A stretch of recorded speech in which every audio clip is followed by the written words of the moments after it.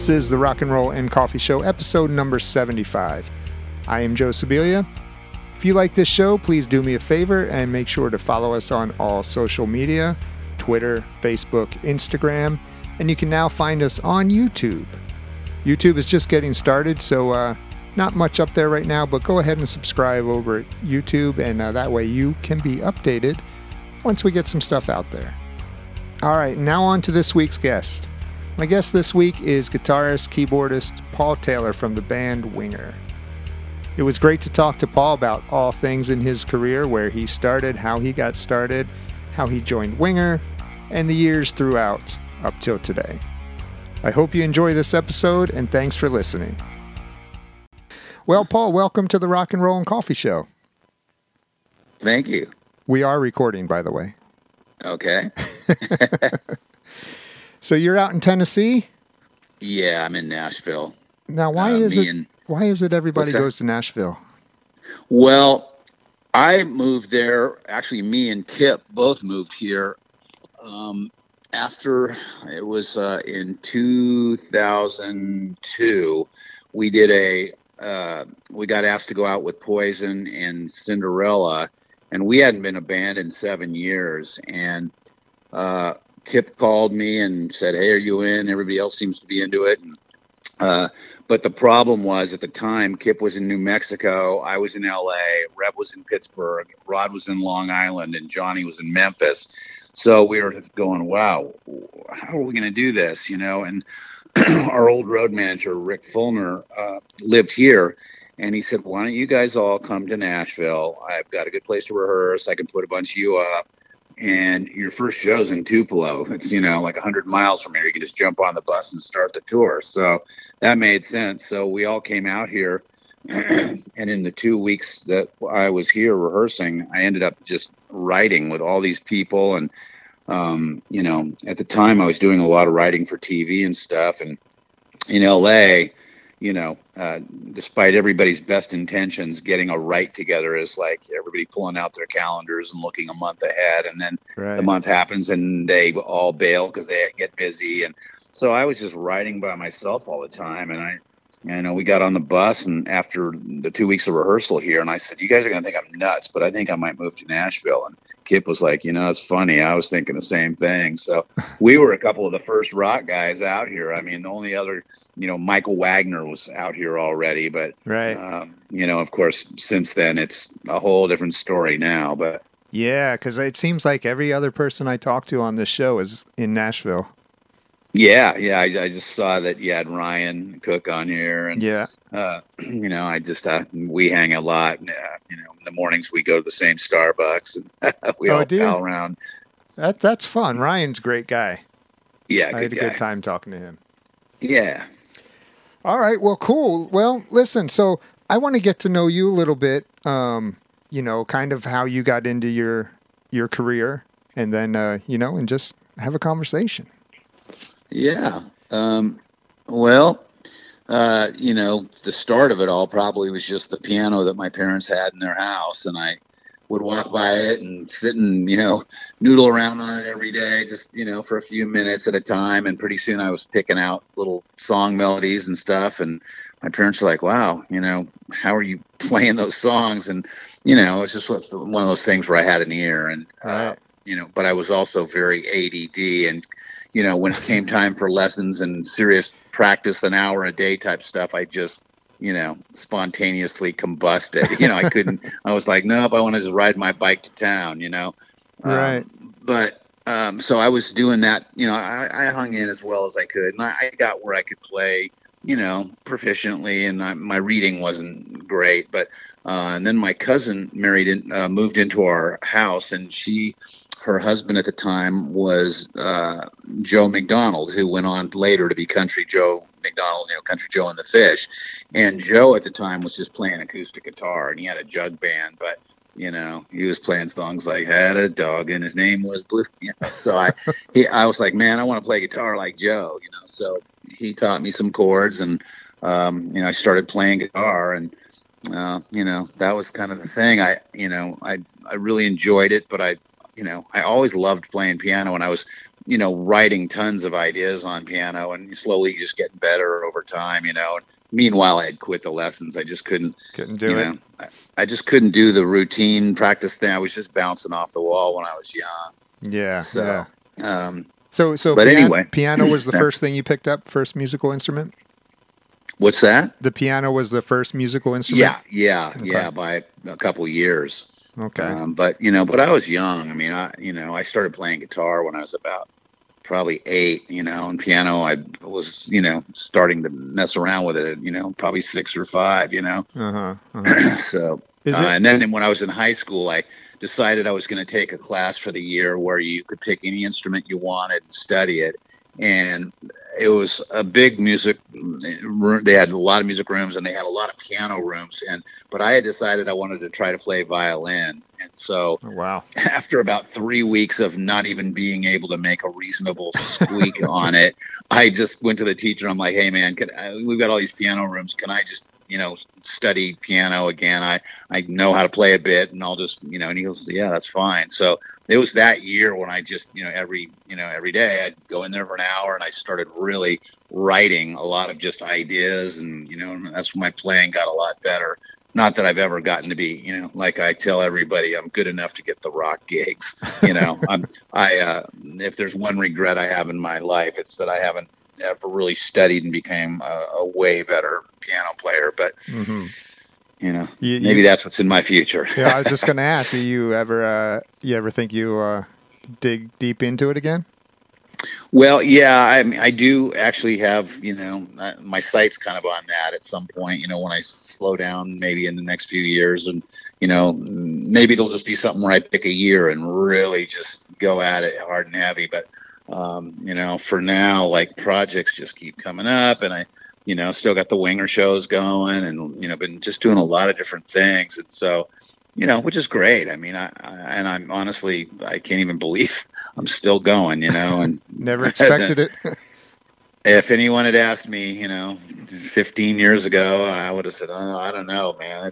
Especially when the 90s hit. I mean, there was a point where we all thought we might be done forever, Right. But the Seattle Sound, it had its heyday. It had its, 10 years. And then, starting in the early 2000s, like when we did that tour with Cinderella and Poison, that kind of just kickstarted it again. And we were like, wow, there's a market for us again, and it wasn't what it was, but, it was made it where we could go out and still earn a living and have fun and do shows. And, with Winger, I mean, the fact, we're still going with all the same 5 guys. And I mean, that's the success of that band is that we're all best buds. And now we just go out and have dinners and crack up because, of course, I don't know if you know Reb at all, but he's the funniest guy you could ever be on tour with. So. Yeah, I actually interviewed Reb when he was in Dokken years ago. Oh, cool. Long time ago. It was on the Erase the Slate tour. So when was that? 2000, early 2000s? Oh, wow. Yeah, that's a long time ago. But it was him, Jeff Pilson, and Mick Brown, all 3 of them together. Oh, boy. And we were in this room. It was like up on the 2nd floor, so that was like a wooden floor. And back then I had this little tape recorder, the mini tape recorders. So I set it right down in front of them on the ground, and they kept stomping their feet because with that floor, it would knock the tape recorder over. Oh, my God. So Reb was kept knocking the tape recorder over on purpose. That's funny. And, of course, Jeff's got that giant laugh. Yeah. and Mick's always making jokes, so. Oh, yeah. It was a good he's time. Great. That trio of those 3, I can imagine that must have been a fun interview. Yeah, it was a good time. But did you grow up in California? Yeah, I grew up basically in the Bay Area. When I was young, those first years I was in Lafayette, right outside of San Francisco. And then in 1970, we moved up to Santa Rosa up in the wine country. So I finished school up there and then started, moving. It's like, I got to move to LA and make it, and of course I'd move down and come running home a week later because I ran out of money. But I just kept at it. I was just always, starting in high school, I was playing in a lot of club bands. I was playing in the Embarcadero Center up on I can't remember what floor at a place called Barney's. I was playing, doing shows in Alaska and Albuquerque, New Mexico. And, and I tell people it's funny because, like, I know guys like a lot of my buds, like Ryan and all the guys are like, man, I wanted, when I was young, I just wanted to be a rock star. I wanted to be, and I just never even thought it was a possibility. I mean, I loved playing guitar and jamming to BB King records, but I just never thought, I was always trying to figure out what I was going to do when I got older. And meanwhile, I started playing. All of a sudden, I was playing in clubs, and all of a sudden, I was booked for months and making a bunch of money, way more than I could have made in a day job. And I remember one day I was just driving. We had a gig in Fairfield or Fairfax, California, and I remember just in my car and just all of a sudden going, "Wow, is this what I do?"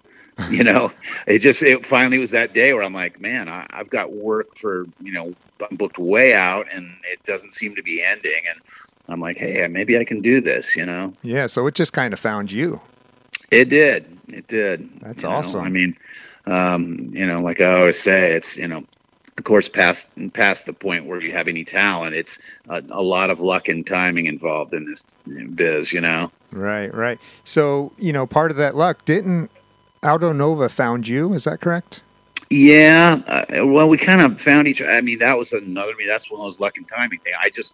I had, funny enough, I was in the Bay Area, and at the time, I was trying to put a band together. Well, we kind of did it.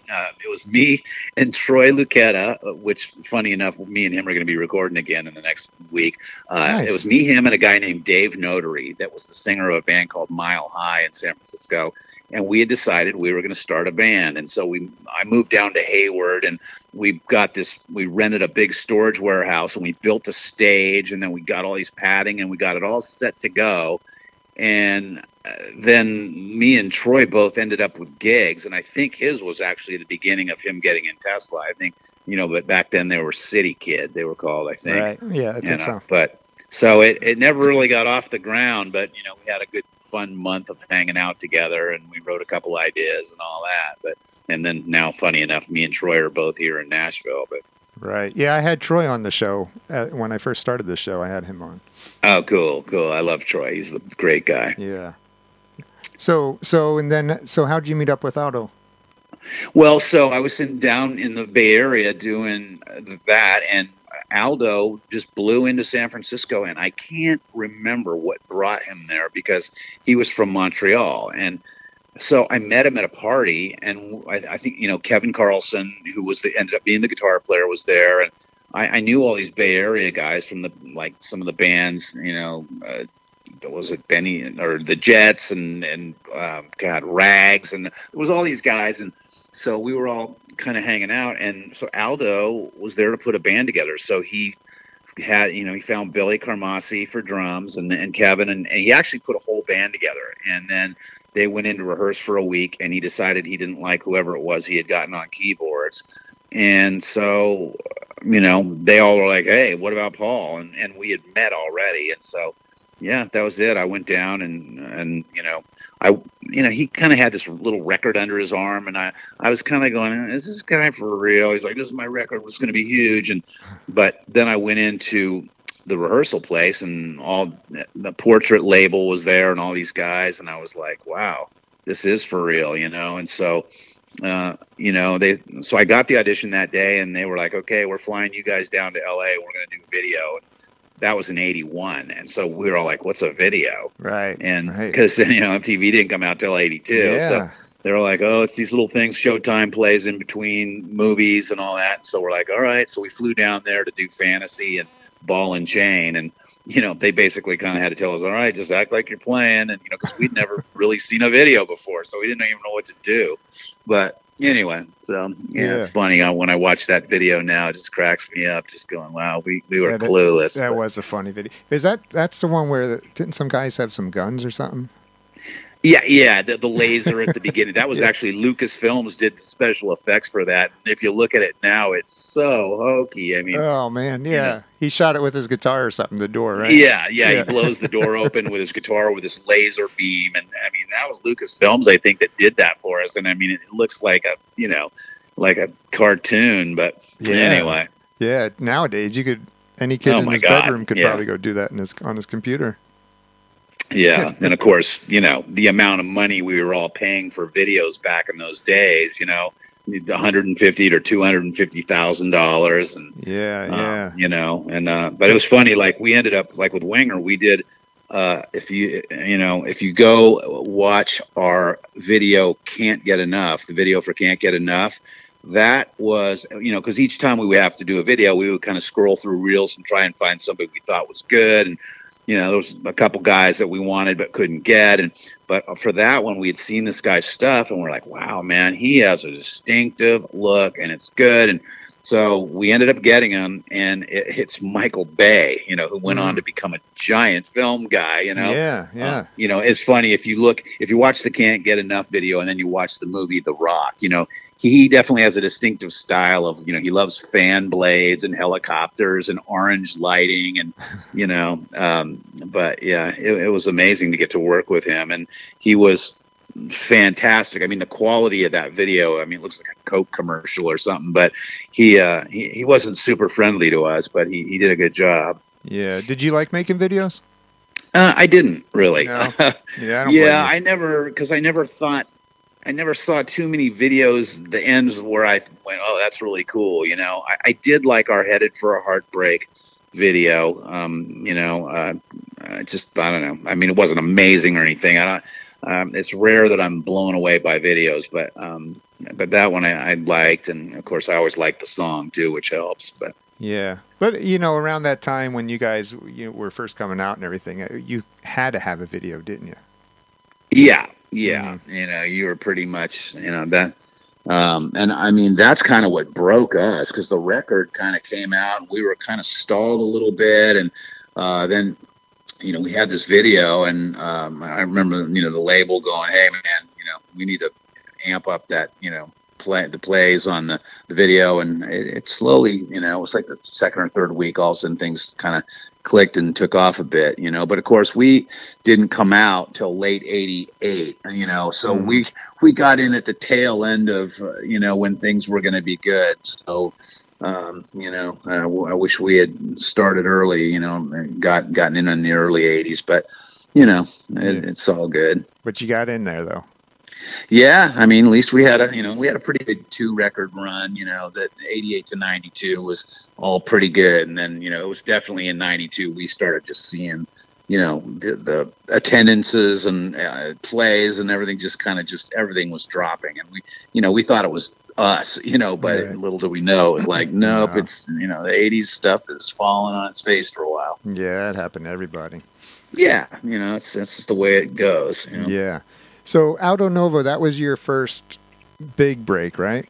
Yeah, and it was great. I owe him one for that. It was a solid year on the road. We went out opening for Hall & Oates, like shortly after we did those videos. They're like, hey, you guys are hitting the road, and the single's flying up the charts. So they put us up for 3 weeks with Hall & Oates, and That's in the fantastic. second week we were out, Billy Carmassi, the drummer, got the chicken pox. Oh, no. So we got quarantined off the tour, and had to wait it out for him to get better. But by the time he got better, they had us booked on a quite a long tour with Blue Oyster Cult. Okay. So we went out and did that, and by then the single was like number 3 on the charts, and we were opening for Sammy Hagar and for Heart and all kinds of it was great. It was an amazing year, and it kind of helped me cut my chops to to learn how to be out on the road and all that, but it was great. Were you strictly doing keyboards, or were you playing guitar also? Strictly keyboards on that one. Yeah. Okay. And so I had a Yamaha CP70 with 2 Oberheim OBXAs on top. And it was amazing. We opened for Journey and Triumph and Blue Oyster Cult at the Pasadena Rose Bowl, sold out nice. For a July 4th concert. So I went basically from clubs, and within a short period of time we did that gig, and I just remember being like, oh my God. That I'd never even played anything really like a big show, let alone 75,000 people. How nervous were you? That was fun. What's that? How nervous were you? Quite. But well, the other thing is that the band before us was Triumph, and they were having a lot of problems with sound on stage.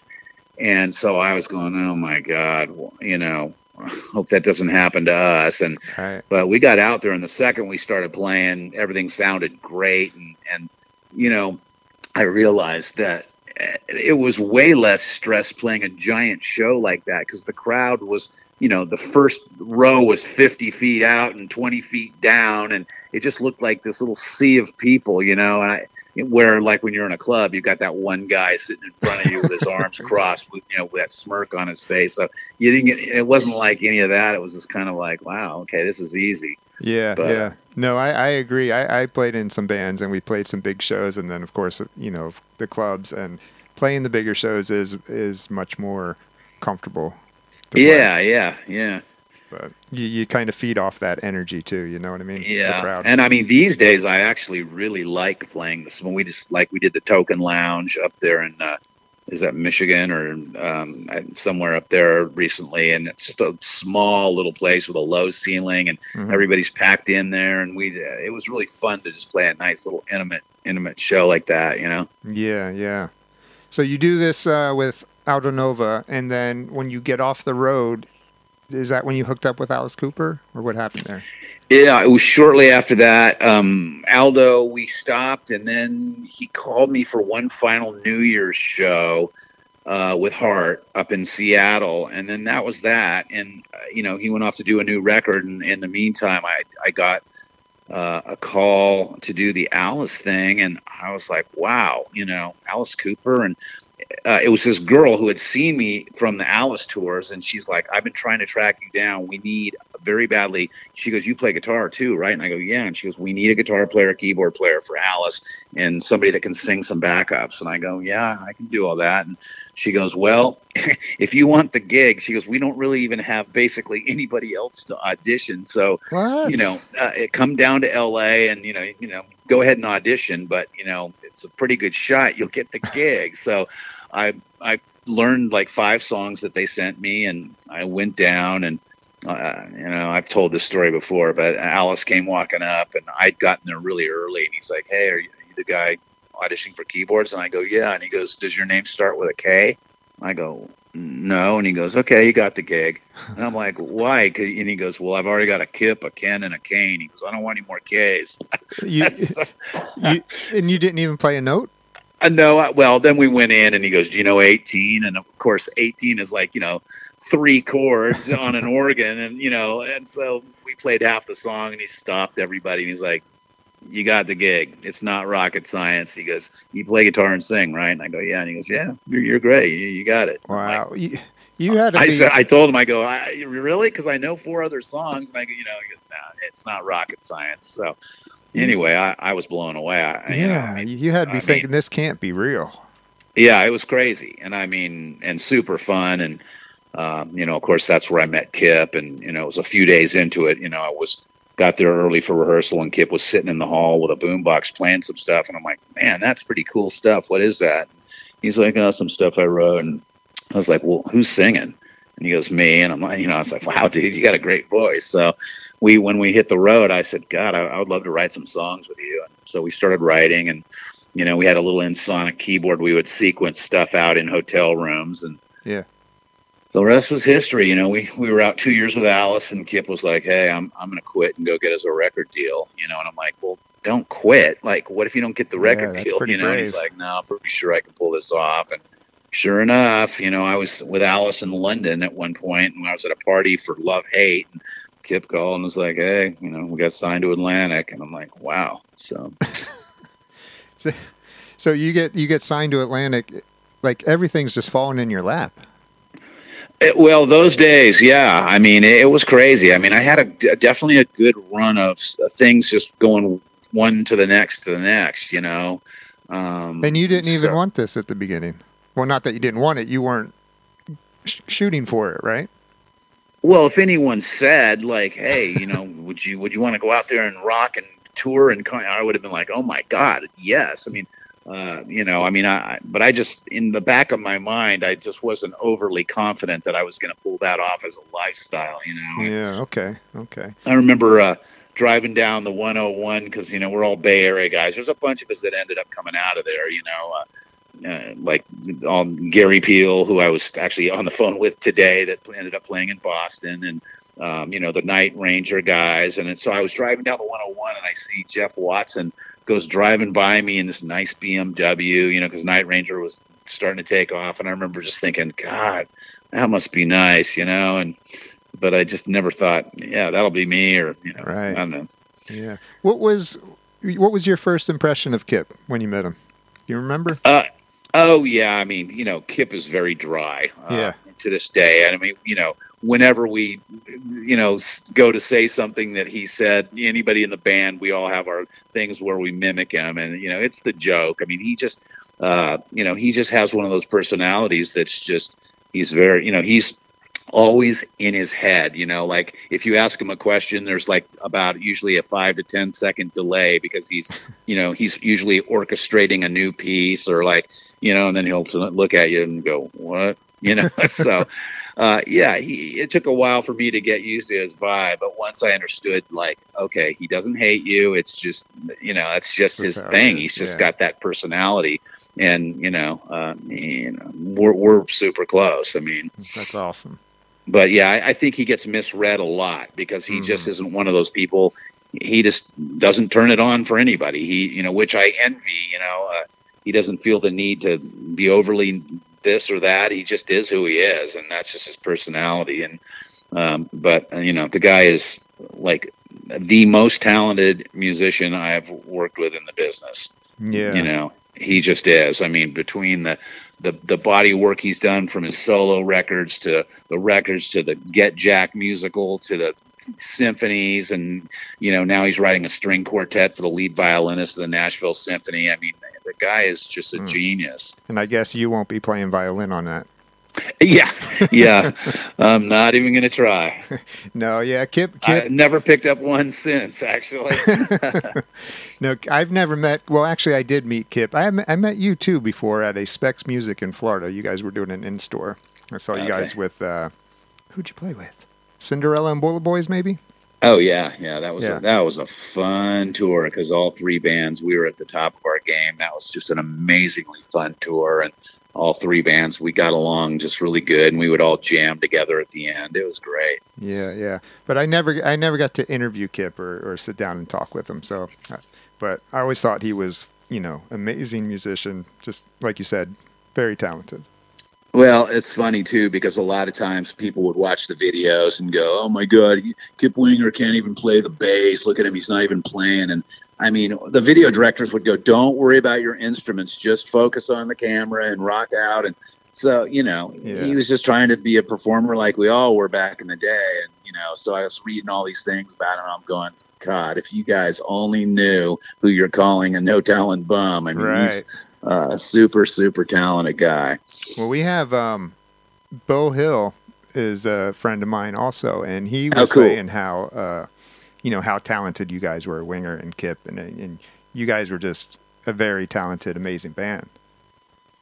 Well, yeah, I mean, gosh, I mean, when you got Rep Beach and Rod Morgenstein, and it was just a good blend, and I mean, obviously the fact that we're all just still hanging out and having fun. I mean, it's been an amazing venture, and the cool thing is too, we've all got all these other projects going, Kip with the symphony stuff, and Reb is in Whitesnake, and John's in Starship, and Rod doing Morgenstein Rudis, and Jazz is Dead, and teaching at Berklee School of Music. So we've been a busy bunch of guys, but so it's great, and it's great.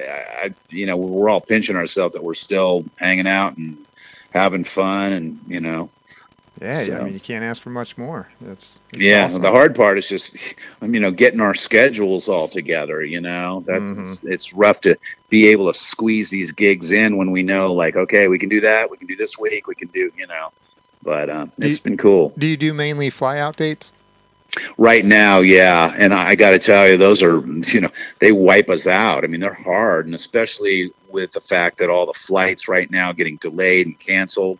And we have had our fair share of that lately. So, we're on our last 3 gigs. We've got next week we're we're in Albuquerque, New Mexico, and then we're in Denver, and then back for a couple days, and then we're doing Waterloo, New York, which is up in the Finger Lake area. So, but yeah, they're tough, man. Like when especially when you've got layovers. And I mean, me and Kip flew out to do a show in Sacramento about 3 months ago, and it ended up taking me and him 14 hours to get from Nashville to Sacramento. Oh, I mean, I was like, we could have flown to Tokyo by now. Yeah. Let's go play Tokyo. Yeah, but anyway, but so speaking of Beau Hill, he kind of got you guys started, right? Yeah, well, he was the only reason at the time that we got signed, because Kip had made several attempts, I think, with demos and stuff, and walking into Atlantic with Doug Morris and all that. But by the time that things, because Beau had been working with Reb and Kip, he was producing stuff and using Reb and Kip on things like, the Bee Gees and Chaka Khan and Roger Daltrey's record. And so those guys were playing on all kinds of stuff for Beau back then. And but so once we finalized some of these songs that me and Kip had written and Reb and him had written some, and we did numerous demos. And then, but having Beau, because by then Beau had some success with Rat and all that. And so, he was the firepower, past the fact that we finally did have a pretty good demo. But I don't think, and maybe I'm wrong, but I don't think it would have happened without him. But, well, I mean, you guys were a talented band. You had good songs, are you happy the way that album came out, looking back on it? The first one? Yeah. Oh yeah. I in the day I thought, wow, man. Once it was done, I thought this is gonna fly. Because I just thought we had our own slot and an original enough sound and an amazing guitar player and great vocals, and I don't know. I was pretty sure. I was going to be surprised if it didn't take off, at least to some extent. So okay, it didn't take off right away, did it?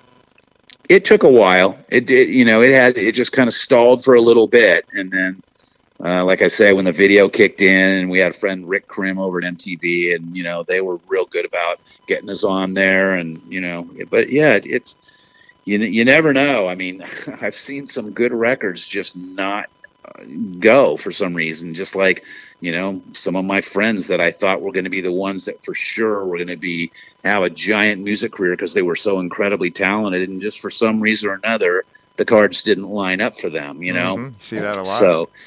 So you never know. Yeah. So the first single off the first record, was that 17?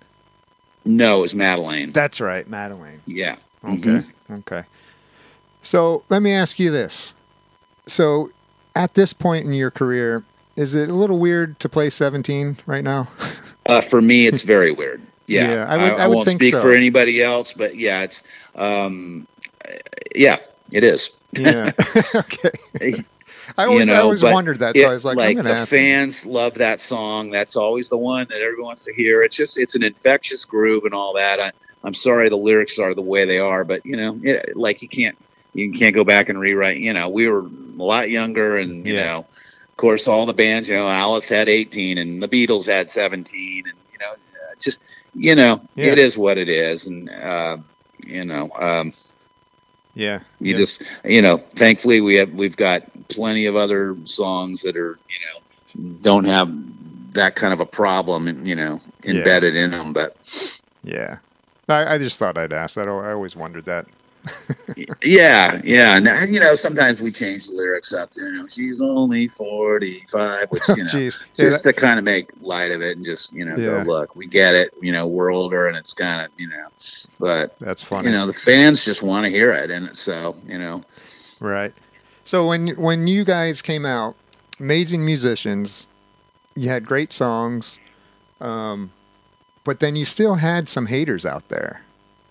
Oh, well, right? Everybody does. I mean, and we probably got, more of it than, just like, we were the early, Nickelback, right. I never thought about that. I don't understand why everybody goes after Nickelback. I think they've got some amazing sounding records. Yeah. And they're just a rock band. They're just a bunch of guys trying to make some music. And I don't know how it gets going where all of a sudden one band gets singled out like that, and, or like we did. But, you just keep going. And I mean, I do believe like there was a lot of people that at one point didn't think we were, and look, if you watch the old videos, they're corny and all that.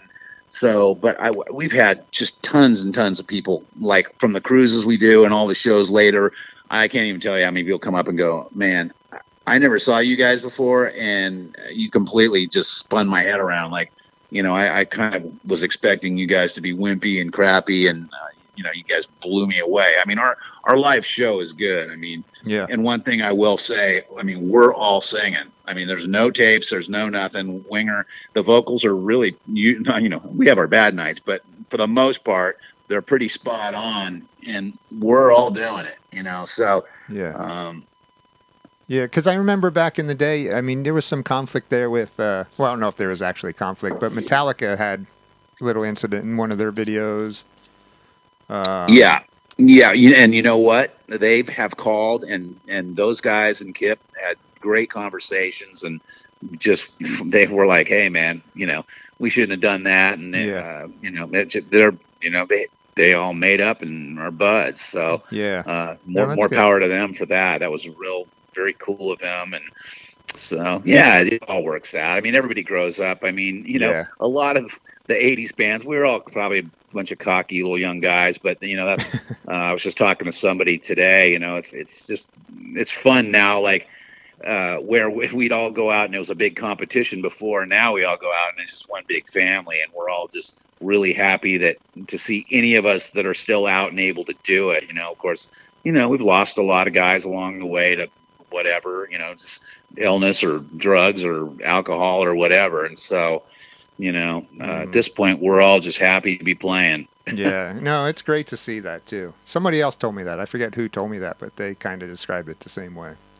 Yeah, it is. And, on the, like when, we every year now when we do the Monsters of Rock cruise or whatever, everybody gets on the boat. It's like, hey, and it's like, everyone's having a lot of fun together now. And that it makes it all the better. Yeah. Yeah.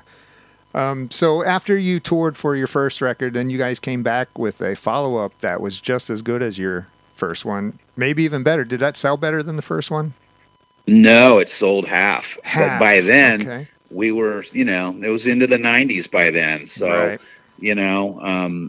I mean, we were starting to get into, we wanted it to be even more progressive than it was, but the label wasn't in for that. So we canned a couple of the other progressive tunes and, stuff like Rainbow and the Rose and all that. And, so yeah, it sold half, but I mean, we were, it was still, the first one sold 2 million, the second one sold 1 million. So it was still, it was good. We were happy. Like, it was like, man, it's still selling some records. And so you had how many, 2 or 3 hits off that second one? Let's see. All right.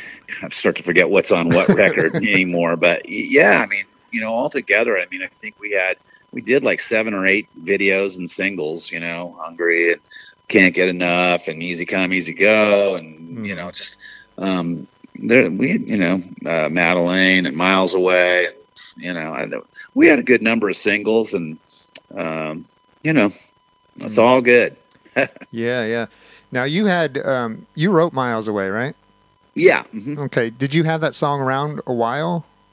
Yeah. It was one I had written a lot, years before, and Kip tells the story on stage these days. But yeah, I'd written it, and I was playing with Eric Martin for a while in Bay Area. We were all, it was one of those Bay Area things. We were all, always playing in different bands with different guys. But I was doing some shows with him, and so I just happened to write it. I didn't know how to record very well, and I actually still have the demo of it, of him singing, and he sounds amazing. I mean, his performance just sold that song to the point where everybody, I mean, I got a publishing deal out of it because people were like, oh my God, that's a hit. And then, it got given to Heart and somebody else, so I don't know, different people. But then meanwhile, I got in Winger, and Kip's like, oh my God, I want to do that song. So wow. I was like, well, fantastic.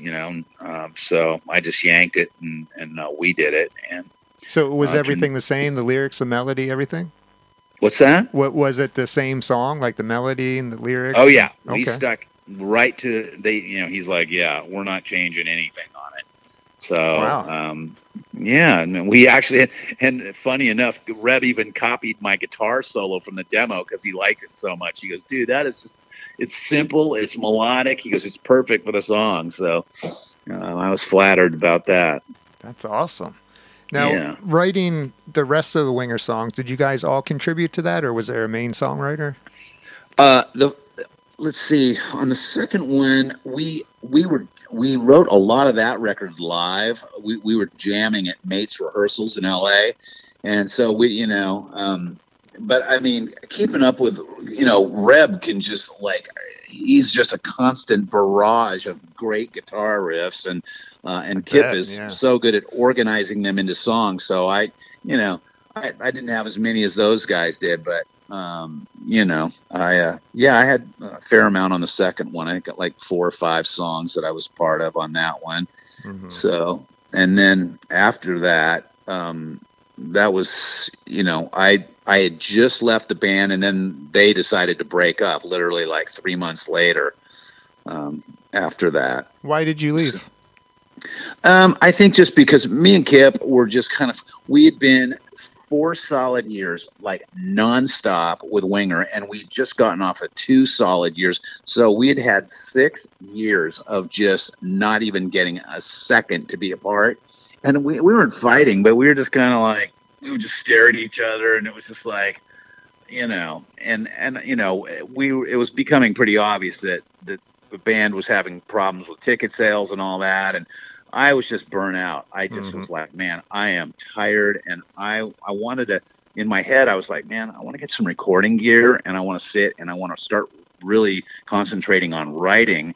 And and we talked about it. And so I said, well, I'm going to take a break. And then it was like literally a couple months later that they came to town to play a show at the Ventura Theater. I was living in LA. And so me and Kip and Reb went and sat in Jerry's Deli, and they're like, hey, guess what?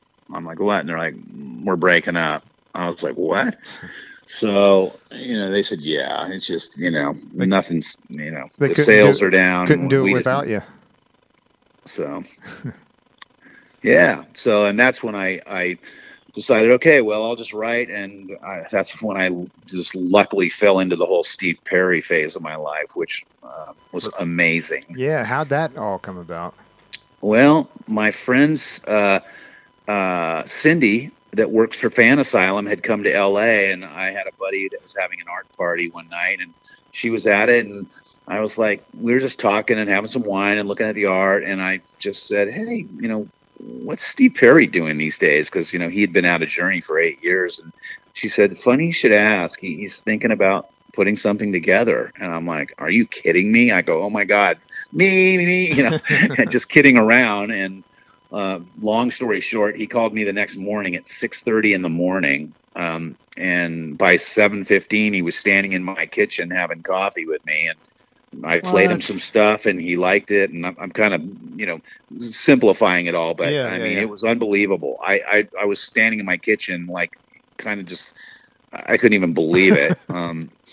Because I'm a Bay Area guy. I'm a huge Journey fan. I think they've written some amazing songs. And so, yeah, we just started jamming, and, slowly but surely the band fell together, and and he said, hey, I want to do a record, so we kept writing ideas, and it was a 3-year long thing of being in rehearsal hall in LA, and we would just keep working on different ideas, and finally we started writing lyrics and getting it all, so we put the record out and went and did a 2-month tour, and it was amazing.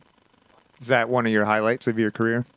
It's probably the, just because I'm such a fan of the songs, Neil and Jonathan and Steve. They wrote very melodic stuff, which I'm a huge fan of, and I love Neil's guitar playing. And,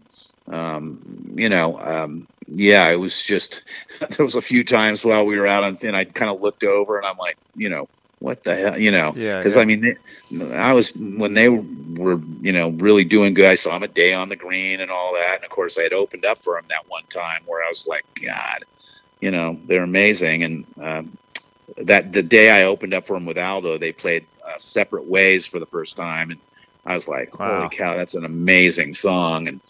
But yeah, so that was an incredible period of time. And then when we finished that up, Steve just went back into kind of just retreated back, and stopped touring again. And it was quite a while before he came out and did one. He still owed the label one last Journey record, which he went and did that.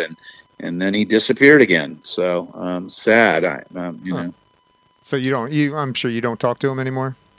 Well, we kept in touch for quite a while, and then it's just you get busy and kind of just go your own ways, So Yeah. we've checked in every once in a while, but I think he's putting out some kind of a Christmas album this year, though. So that's cool. Okay. Those always seem to do well. Yeah, exactly. Maybe you should do a Christmas album. No, I don't know. I don't have it in me. So after Steve Perry, then what did you do? Oh gosh, let's see. After Steve was, 90. I went and did a quick. Oh, actually, I went back with Alice for a while. I was on and off with Alice in between all this crazy stuff. So I played with Alice on and off for 13 years. But so I did some shows with him. Then I did a month long. Actually, at the end of one of my little Alice jaunts, we were at the House of Blues in L.A. and Tommy Shaw showed up, and he said, "Hey, are you guys, I heard you're finishing this tour in a couple days." And I said, "Yeah." And he said, "I have a tour coming up in 2 weeks, and I could really use a guitar player, keyboard player. Do you want to do it? It's for a month, and it's opening for Leonard Skinner and Peter Frampton." So I was like, "Oh my God, yeah." So I went and did that, and it was an absolute blast. And Tommy's a sweetheart of a guy and super talented and an amazing singer. And so it was just super fun. Me and him were both really into cameras at the time. So we were out, doing photos and all that. And funny enough, he now lives literally a mile down the street from me here in Nashville now. Nice. But so I did that. And then I did some shows with John Waite, which was also amazing. Huge fan of his voice.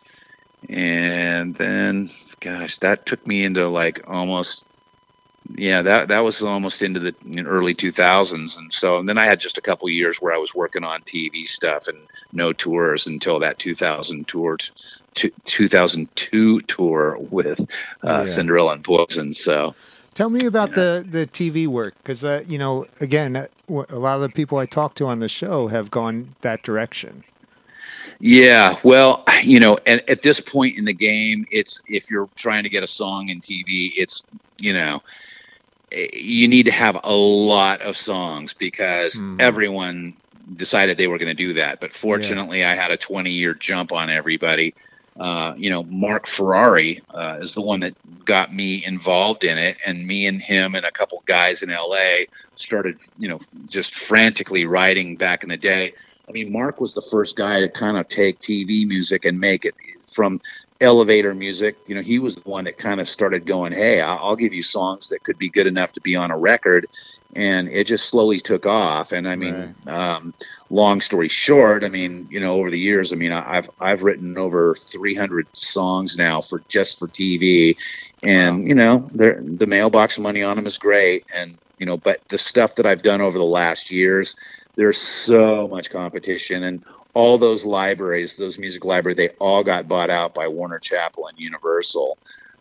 So I was writing for Universal over the last couple of years and stuff, but and it's fun, and I love it because I get to write all kinds of wacky different stuff, from sports type stuff to R&B to pop to blues. I've done a lot of blues and Motown and R&B stuff for them, and I love doing that stuff. And I always have to go out and find different singers to which of course in this town is not hard to do. They're everywhere, and they're just amazing talent around here. So but I've kind of cooled it with that, just because they're requiring much more from you per song, where it used to be, "Hey, give us the song and then give us a non-vocal version." Now they want all these different splits and edits and, a 10-second and a 15-second, a 30 and a 60. And sometimes those edits can take you a long time because they have to be seamless and have to have a proper intro and outro, and Right. it's difficult. So it's a lot of work, and the placements just, don't make it worth it anymore because there's so much competition. Mm. Is it now? Do they come to you and say, "Hey, we need a song that sounds like this," and then you have to come up? Yes, with it? we need a song that sounds like this, but don't make it sound anywhere near that. So I finally just told them, hey, you might want to just tell us a general style and quit making us listen to certain songs and go, yeah, we need something like this, but don't make it in the same key. Don't have a singer that sounds like it. Don't use the same instrumentation. And I'm like, look, just tell me the style and I'll just pump out some songs in that style, That seems pretty challenging. Is it challenging or is it pretty easy? It can be, but I mean, like I there in the whole time I did it, I only had 3 songs turned down because they got nervous that something sounded too much like something, and it was worth paying attention to because a couple of the other writers I worked with ended up getting sued by Led Zeppelin over something, and it was ridiculous because, I mean, these songs don't make great, huge numbers of money, and, Led Zeppelin sued them, I think, for like $500,000, and they ended up settling for like, I think, $75,000, and I mean, they were like, guys, we didn't make any big money off this song, Yeah. So you got to be very careful not to, Yikes. Yeah. Yeah. So I was always pretty careful. And there was times where they just were like, you know what, you didn't step on melodies or anything, but it's just the essence of it is too, you came too close. So I'm like, okay, I'm all good for changing it, Yeah. Yeah. Because I never wanted to get sued. So let's go back to Winger now. So you got back together with those guys. Right. Yeah, over the last years, I would, Kip would call and go, hey, can you do this show or that show? Because, for a while, I mean, some of the small clubs just weren't paying very much. And so to have all 5 of us doing it, it wasn't worth it. So he would call for the cruises or for the M3 festivals or the bigger theater shows. And I would just kind of step in and do those. And then they would just go off, they're self-sufficient without me because Kip can switch over to keyboards and John Roth can play bass. So, that's what we were doing for a while. And then over this last couple of years, he just started dragging me in more and more. And for this last year, he's like, hey, can you just jump on board for this year? And I'm like, yeah, sure. Yeah. So, and it's been amazing. We've been having a lot of fun. Has it been challenging this past year with everything going on? Well, it has. And, slowly but surely, one by one, we all have been getting sick. A few of us got sick when we weren't on the road. I got sick when we were. And so did Rod, where we were, we had to, cancel a few shows to do the right thing and stay away from everybody. And, so they put me in a rent-a-car and I had to drive 14 hours straight home. Because I had tested positive. So, just did the right thing and went home and sat in a room for 10 days. But it was about the second day in, I realized, hey, I can go out and get in my car and go for drives. So just to keep my sanity, I would hang out in the morning and watch some TV and stuff. And then midday I'd get my coffee and jump in my car and just go for a drive in the country each day. So, yeah. So did you get sick with it or no? No. Okay. I mean, I did get vaccinated, obviously, because I was out doing a lot of shows. I'm going to be around, and we cut all the backstage stuff and all that, but you're on flights and yeah. So, so I know, but like both me and Rod basically felt like we had a runny nose and a cold. I mean, I didn't run a fever. I felt fine. So well, that's good. I got it, and I was sick as shit. I'll tell you, I missed about 3-4 weeks of work.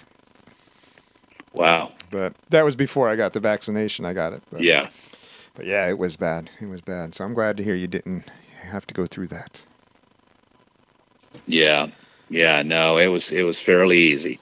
Yeah. So you got shows coming up. How many more shows you got lined up right now? Is it a lot? We only have 3 this year. And then we're done. And then we've got a few in the early part of next year. There's that showdown in Florida, and then that's about all I know about right now. So, Is that the one in yeah, the Keys? it's that 4-day show down in the Yeah, Keys. that looks like it'll be a fun show. Yeah. Yeah. So are you planning on making another record with Winger? Yeah, it's almost done. Nice. Any release Yeah. dates or what you're Pardon? shoot? Any dates you're shooting for to release it? I have no idea. I mean, Kip is so busy right now. He's just trying to squeeze out, you know, getting things mixed and the final vocals and stuff. Rod came to town like 3 weeks ago and did drums, and Reb's been kind of he had done some solos, but then he wanted to redo some, so he was in town doing those. And me and Kip spent a day going down and putting the final keyboards recently. So yeah. So you it's guys fun. recorded it like in a live room. You didn't do it virtually like a lot of people have done. Oh yeah, no, well, it was a little of everything. I mean, John Roth did his guitars in Memphis, and I did do some keyboards on my own and send them to Kip. But Okay. the final part, I just said, hey, why don't you just come over? And that way, I don't, because with keyboards, there's a gazillion sounds and ways you could do something, and so it's just kind of like, I'd just rather have him there where he can immediately go, no, or how about this sound, or So we just kind of flew through everything, and it made it a lot easier having him there. Mm-hmm. What if you had to choose one? What would you choose, keyboard or guitar? Oh my God, see that's the tough one, but I don't know, probably guitar. I love being able to play guitar. On the few gigs where I was keyboard only, like when I did the Cinderella tour, and that's one thing we left out. Was I did a jaunt with Cinderella, and then it ended up turning into 4 or 5 more years with Tom Kiefer, which was awesome. Loved Tom, and the band was phenomenal, and it was great working with Cinderella after all the years of opening up for them. It was a real honor to place, and I did 8 weeks with the band. It was fun. Did you and Tom? Well, I'm assuming you and Tom knew each other. Is that and he called you up to do his gigs or what? Yeah. Matter of fact, he called me. I was just walking up the ramp to get on one of the boats for a cruise. I think it was a Kiss cruise that I was playing with Ryan. We had this little for fun band called the Big Rock Show, and Tom called me. He's like, "Hey, we need a keyboard player for Cinderella. Can you do it?" And I'm like, "Oh my God!" And funny enough, I told him, I go, dude, I'm 98% sure I can do it. I go, let me just clear some things and make sure that this is a go. I'm just getting on a boat. I'll call you when I get back. I'll be back on Monday. So I got back Monday morning, and I'm like, I got to call Tom. And I said, I was about ready to do it, and I was like, man, I'm kind of hungry. I think I'm going to go to the mall, and I got to pick something up, and I was just going to get a bite to eat at this place that I like. And I'm walking in the door to the mall, and Tom's walking out. And he's like, hey, and I'm like, oh my God. What's the chances? I'm just going to call you. I'm going to eat a sandwich, and then I was going to call you. And he goes, well, you know what this means, right? You're doing it, aren't you? And I said, yes, I'm doing it. So he goes, this is a sign that we ran into each other. Yeah. So Tom lives in Nashville too, then. Yeah. Mm-hmm. Yeah. See that? Nashville. Yeah. Mark Slaughter's here, and John Corabi, and it's amazing. The Nelson twins are here, and gosh, just everybody. It's nuts. Yeah.